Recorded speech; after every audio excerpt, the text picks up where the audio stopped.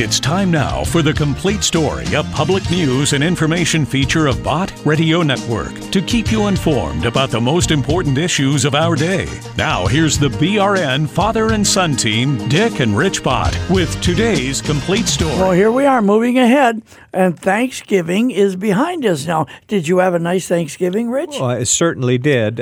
We have much for which to be thankful, and it was a delightful time with family and friends and celebrating and giving thanks to God. And I was at your house, and by the way, the food was really good. Yes, we have many great cooks in our family. And then we had family also in the Kansas City area. Then we had family in St. Louis. We had family in Dallas. We were all together one way or the other, even though we were separated. We were all together in spirit. That's kind of the way it goes. Tell you what, let's start out with this song that really kind of speaks to what I feel right now. So many reasons why I love the Lord. So many reasons I can't count them. So many reasons why I trust His word. So many reasons I can't count them. One is how He saved me at an old-time altar. He placed within my heart this joy I know. Then He changed my life completely, gave me hope for tomorrow. That's a reason why I love Him so.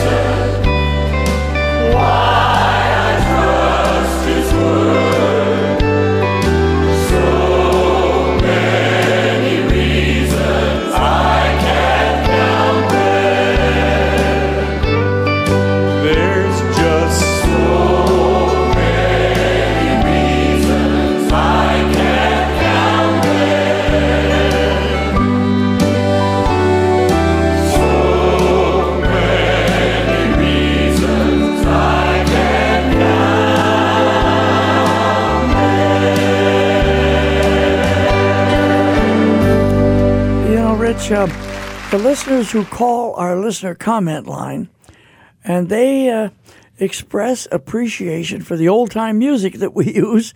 I'm an old-timer, but good music is good music. And a song like that really speaks to the heart, doesn't it? Well, it has a great message to it. Let's move ahead now, because the Supreme Court of the United States is getting ready to hear some cases about life, L-I-F-E. And it's so important. The media, of course, is downplaying it or ignoring it completely. But that's what the media tends to do. It's so important. And tell us about it, and then we'll get into the program. Well, this week, the Supreme Court is going to hear Dobbs versus Jackson Women's Health Organization. That's from the state of Mississippi, where the Mississippi legislature has passed a law protecting innocent unborn children after 15 weeks of gestation. And it's a direct challenge to Roe versus Wade. And so it's very exciting, very important. And this is being bathed in prayer. Yeah. And I've heard that every major revival is preceded by a movement of prayer. So I get excited about this nationwide prayer meeting that's going to take place Sunday night. That's November 28th in Jackson, Mississippi. We're going to be broadcasting it on our mobile devices and on our Roku app, so people can watch it. Well, you say mobile devices. What does that mean? Right, like your iPhone, your iPad, your Android tablet. How will the people find it? Well, they go to bottradionetwork.com. They get the app. You download the Bott Radio Network app on your device. Or if you're on Roku, go to the Bott Radio skill and download that, and you'll be able to watch it live when it happens. But this is to participate in the prayer meeting and to pray with people across the country. It's going to feature people like Jack Hibbs, Michelle Bachman, Carter Conlon from Times Square Church, Alveda King, and many, many more praying for the Supreme Court to get it right this time. All right. Well, let's see. I think we have some announcements. Yes, well, here's Evan Fowler with a little bit more about that, how you can hear it on Bott Radio Network. Bott Radio Network invites you to watch live as the Family Research Council and pro-life leaders meet this Sunday in Jackson, Mississippi for Pray Together for Life. This nationwide prayer event will happen 3 days before the U.S. Supreme Court hears oral arguments in the Dobbs versus Jackson Women's Health Organization case, which could be the key to overturning Roe versus Wade. Watch live and pray with us this Sunday, 7 p.m. Central, on the BRN mobile apps and Roku TV app. Okay, well, let's see. I think there's one other one from Tony Perkins. Yes, Tony has a little more detail on that. I want to say this about the Family Research Council and Tony Perkins. Man, what a Christian gentleman and a leader he is. Here it is. I'm Tony Perkins, president of the Family Research Council here in Washington, D.C. I want to invite you to join thousands of pro-life Americans for a nationwide prayer event on Sunday night, November the 28th. Pray Together for Life. On December 1st, in the Supreme Court behind me, 9 justices will hear oral arguments in one of the most important cases in nearly half a century, Dobbs versus Jackson Women's Health. This case is about Mississippi's pro-life law restricting abortion after 15 weeks. The law directly challenges the infamous Roe v. Wade decision. This is America's moment for true repentance, to change direction and once again acknowledge God as the author of life. From coast to coast, border to border, we'll gather in Jackson, Mississippi on Sunday, November the 28th to pray together for life. Yeah. See, after 15 weeks, and you know, Rich, the thing that bothers me is we're trying desperately to bring people to the truth of human life, that little tiny human being that does exist and does live as a separate human being. What can we ever do to get the churches of America and the individual people to really take it seriously? Now, I think a lot of people are confused if the Supreme Court ever, kind of muscles up here a little bit and realizes it had never had any business in the Supreme Court in the first place. It would go back to the states, and each individual state would deal with it the same way they do murder. Really, did you know murder is a state crime and not a federal crime unless you cross state lines or something of that sort? So going back to the states allows the people to deal with truth and reality in a way that isn't possible now. Well, every step that protects innocent human life is a step that we need to take. Well, and that's what I want to spend this program talking about. Now, when does human life begin? Now, look what's happened in Wisconsin. My word, the carnage. There's so much hate and so much anger that's going on now. When you take God out of society, you take God out of the schools, look at the media, is totally devoid of any serious acknowledgement of God Almighty. And look at what happened. But listen now, for every person listening to this broadcast, when does human life begin? Listen to this. You're in a conversation about abortion, and someone says, human life doesn't begin at conception. It's just a clump of cells. What would you say? It's easy to say life doesn't begin at conception because an embryo doesn't look like what we think people should look like. But we know human life begins at some point. Here are a few things to remember while you think about when that is. First, life doesn't begin at birth. It isn't logical to say life begins at birth because that would suggest that the baby inside the womb one day prior to birth wasn't alive. It's not reasonable to say an individual who is alive at birth is not alive one day prior to birth. The only difference is where they are. So we know life does not begin at birth. Second, life doesn't begin at viability. Many argue that human life begins once a baby can survive on her own outside the womb. But there are problems with this argument too. After all, viability changes based on technology. Today, babies can be born at 24 weeks and survive. But 200 years ago, that wasn't possible. Viability is also determined based on where you are born. Wealthy nations make things possible for babies that wouldn't be possible in a poorer country. Does that mean a 24-week baby in the United States is more alive than a 24-week baby in the jungles of the Congo? Of course not. So life must be determined by something other than viability. Third, life does not begin with the heartbeat. We know that living things only come from other living things. It wouldn't be possible then for the embryo to be non-living for the first few weeks and suddenly spring into life. So the embryo has to be alive prior to the heartbeat. Does this mean that we can be alive without a heartbeat? Yes.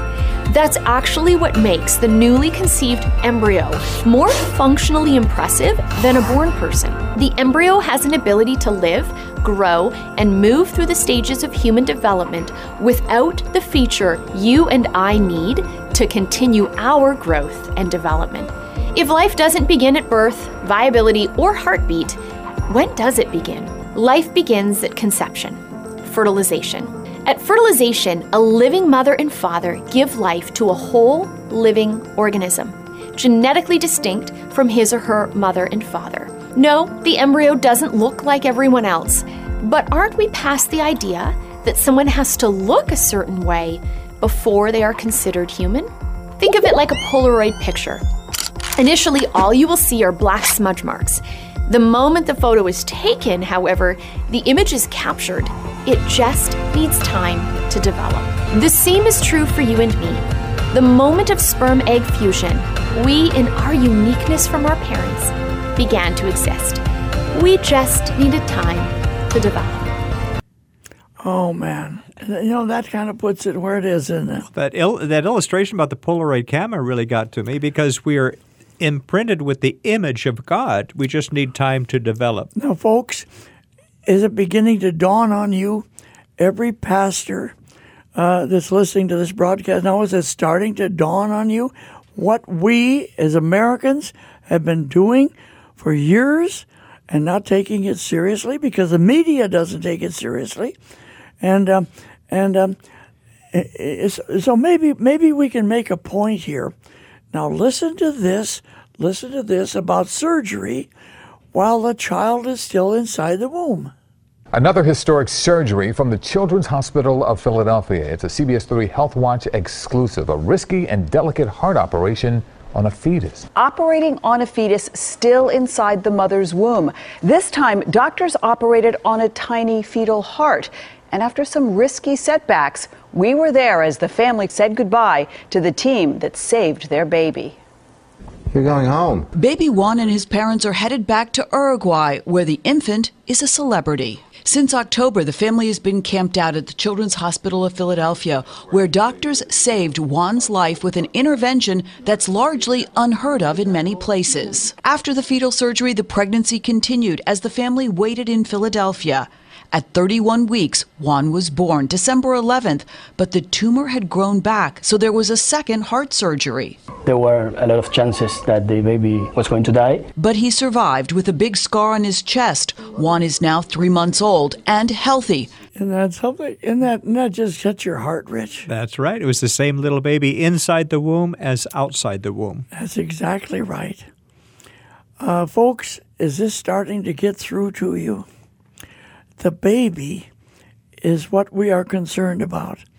If the mother cannot take care of the baby, how about adoption? I personally want to get into the fact that why should adoption be so complicated and so expensive? And I think we'll find self-serving interests are also at the root of that, because there is no reason, when you get right down to it, why any baby, any little human being should lose its life over what other people do. Now listen to this. This would be the smallest surviving baby. Here it is. She's a miracle, that's for sure. She's only 5 months old, but this baby is already breaking records. Sabi is believed to be the world's smallest surviving baby. She was born at just 23 weeks and 3 days, weighing 8.6 ounces. That's just over half a pound. While her family is rejoicing now, Sabi's mother says getting to this point wasn't easy. The scariest day of my life. I just felt very uncomfortable, and I thought maybe this is part of the pregnancy. They told me that I had preeclampsia. My blood pressure was very, very high, over 200, and they had to deliver her really quick. And I kept telling them, but she's not going to survive. I'm only 23 weeks. Since babies are typically born at 40 weeks, the staff at Sharp Mary Birch Hospital in San Diego wasn't very optimistic the child would survive. They told my husband that he had about an hour with her and that she was going to pass away. But that hour turned into 2 hours, which turned into a day, which turned into a week. Sabi was defying everyone's expectations as she grew bigger and stronger every day. Nurses at the hospital say they can't take credit for her progress. So we do everything we know how to do as well as we can, and after that it's really up to our babies. So some really have the strength to go through what they have to go through and grow outside the womb. But Sabi's parents say the staff helped them get through this extremely difficult time with compassion and encouragement. We had so many nurses, but her primary nurses were they became friends. I don't want to cry.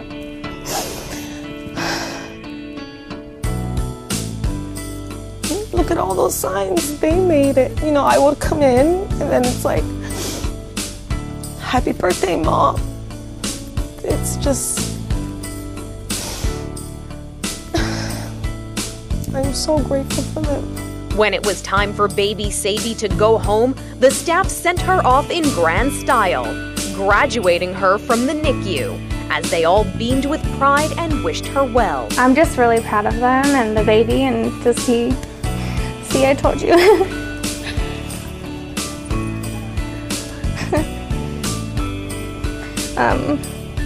Just see them transform as parents and see this little baby go home that usually is completely against all odds. I just want her to know how strong she is, and how, if she can start off where she was and do as well as she can be, there's nothing she can't do. That's something. Isn't that wonderful to hear stories about how doctors intervene to save the baby's life rather than take it? All right, now listen, folks. One of the people that I admire so very, very, very much is a lady I met several years ago in Illinois, Jill Stanek. And Jill Stanek was a young nurse. She had prepared to be a nurse because she wanted to help people. She wanted to take care of people. That was in her nature, that she wanted to be a nurse to preserve life and everything. And then here she was in this hospital in Illinois called Christ Hospital. Well, my word, what could be better than that? But I'll tell you what, it didn't work out that way. Listen to what Jill Stanek had to say. Thanks for having me, Mr. Bott. And you're absolutely right. I was a registered nurse at Christ Hospital on the southwest side of Chicago when I discovered the hospital was not only involved in late-term abortions, but that the method of abortion that the hospital used sometimes resulted in babies being aborted alive. And if they were aborted alive, they were allowed to die in the soiled utility room without any medical intervention whatsoever. So let's just stop there then. And this is the case where they intentionally intended to kill the kid. And they Right. failed. The child lived anyway. The child was alive anyway. There is the child alive and well, not well, but is surviving the attempt on its life. And so this is the scene that you're describing, and you were a nurse in that hospital. Yes, and went to work there thinking I would be safe at a hospital named Christ from abortion, because who would think? But I found out that this was going on, and then one night a nursing coworker was taking a little abortion survivor to the soiled utility room because his parents didn't want to hold him, and she didn't have time to hold him that night. And he was a 21-week baby. And when she told me what she was doing, I couldn't bear the thought of this suffering child dying alone. And so I cradled and rocked him for the 45 minutes that he lived. Now, this is a hospital, Christ Hospital, for goodness sakes. Is that associated with a particular church or denomination, or what is it? Yes, it's affiliated with two denominations, the Evangelical Lutheran Church of America and the United Church of Christ, which are both pro-abortion denominations, which is something I didn't even know existed, that a pro-abortion church denomination back in the day. But now I know that it's relatively prevalent. So you were a young nurse in that ward, in that hospital, in that department, and so on and so forth. You probably heard whispers. You probably heard little statements or something that you didn't quite understand or know about. Am I describing this approximately the way it was? Well, actually, it was going on quietly in the labor and delivery department since 1978, and I worked in the department for a year and didn't know that it was going on all around me until one night I heard in report that we were aborting a second trimester baby, and that one also had Down syndrome, and that was the first that I heard about it. And even when the story went eventually public, nurses in the next department, the neonatal unit, didn't believe it. They didn't know it was going on either. So it was very hush-hush. Well, somebody had to know what was going on, and the truth is what you're describing is happening across America, and no more so than Planned Parenthood, that is being supported by people's tax money. But go on. In other words, this is your bar mitzvah, as it were. This was your awakening as to what it was all about. Right, I'd been personally pro-life before that time, but needless to say, I think just about anybody who held an abortion survivor like I did for 45 minutes would be instantly converted into a pro-life activist. And I was. And so I had first tried to appeal to the hospital privately to stop and followed the mandate of Matthew 18 when Jesus, when you find someone in sin, you approach them privately. Took back a couple of witnesses again privately, such as Cardinal Francis George of Chicago and Dr. C. Everett Koop, who was a pro-life Surgeon General under President Reagan. He also appealed to the hospital. And when the hospital wouldn't stop, I went public. And this was in 1999. And I probably started talking to you not too long after that. Isn't that something, Rich? Isn't that something? Do you think there are people listening right now that are hearing things for the first time and they just didn't know? Well, that little baby that Jill Stanek got to hold while he died was about the same age as that little baby that everybody was celebrating was able to live. Yeah. Now listen, in just a short time, we're going to be celebrating Christmas, the birth of Christ. And Herod didn't want him to live either. Matter of fact, King Herod, he put out quite a sweep, trying to find that baby and do away with him, didn't he? Right. Isn't that interesting how God sent his son to earth as a pre-born child who was born in a manger? By the way, because Joseph was there to pay his taxes. There's a lot to that story, I'll tell you. There's a lot to that story. Born in a manger. Isn't that something? Yeah. And we're going to be celebrating. I wonder this year how hard it will be for people to acknowledge the fact that Christmas is the celebration of the birth of the Christ child. Will that be taught to the children in our schools? Will that be acknowledged in all the Christmas festivities and things of that sort? Well, it's up to the parents. And I've seen stories now where the parents are beginning to wake up to what's going on in schools. That's the truth. Well, I think we ought to have a couple of our listener Oh, comments. great. Now, this first one is from a man who listens every which way. Let me say this first. It's 1-800-345-2621. Folks, we'd love to hear from you, too. But listen to this gentleman. Yeah, I wanted to call and thank the Bott Radio Network from Memphis, Tennessee. I really appreciate all that you guys do and how you've grown, spreading the word of God. Helps everybody stay with the faith. And I love your app that you can download, like the radio streaming live and listening on the radio, as well as going to the website. I like how your schedules are laid out. You can always go back and share your schedules, and all your preachers are wonderful. Love every one of them. So thank you, and keep up the good work. Well, thank you, sir. Thank you so much. Listen quickly now. Let's take another one. Hi, this is Maria from Geneva, Indiana. We listen to Bott Radio through Fort Wayne, I believe it is Indiana, and we are very blessed to have a radio station to turn on to any time of the day, and it's very comforting to our hearts at times like this. Okay, how about one more? I am definitely against abortion. There are 8 children in my family. We were poor growing up, but I remember my mother telling us once that she did not want to meet God with blood on her hands. I didn't understand about abortion then, but I knew what she meant. And I have grown up with that. Abortion is a sin before God. God bless you all. And God bless you, dear lady. Now, I want to say this, Rich. God forgives.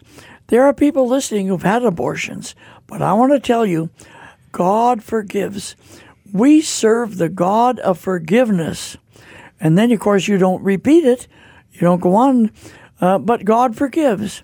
So keep that in mind. Will you also give us a phone number? 1-800-345-2621. This is Dick Bott with this chapter of The Complete Story as a public service with my son, Rich. I'll see you later.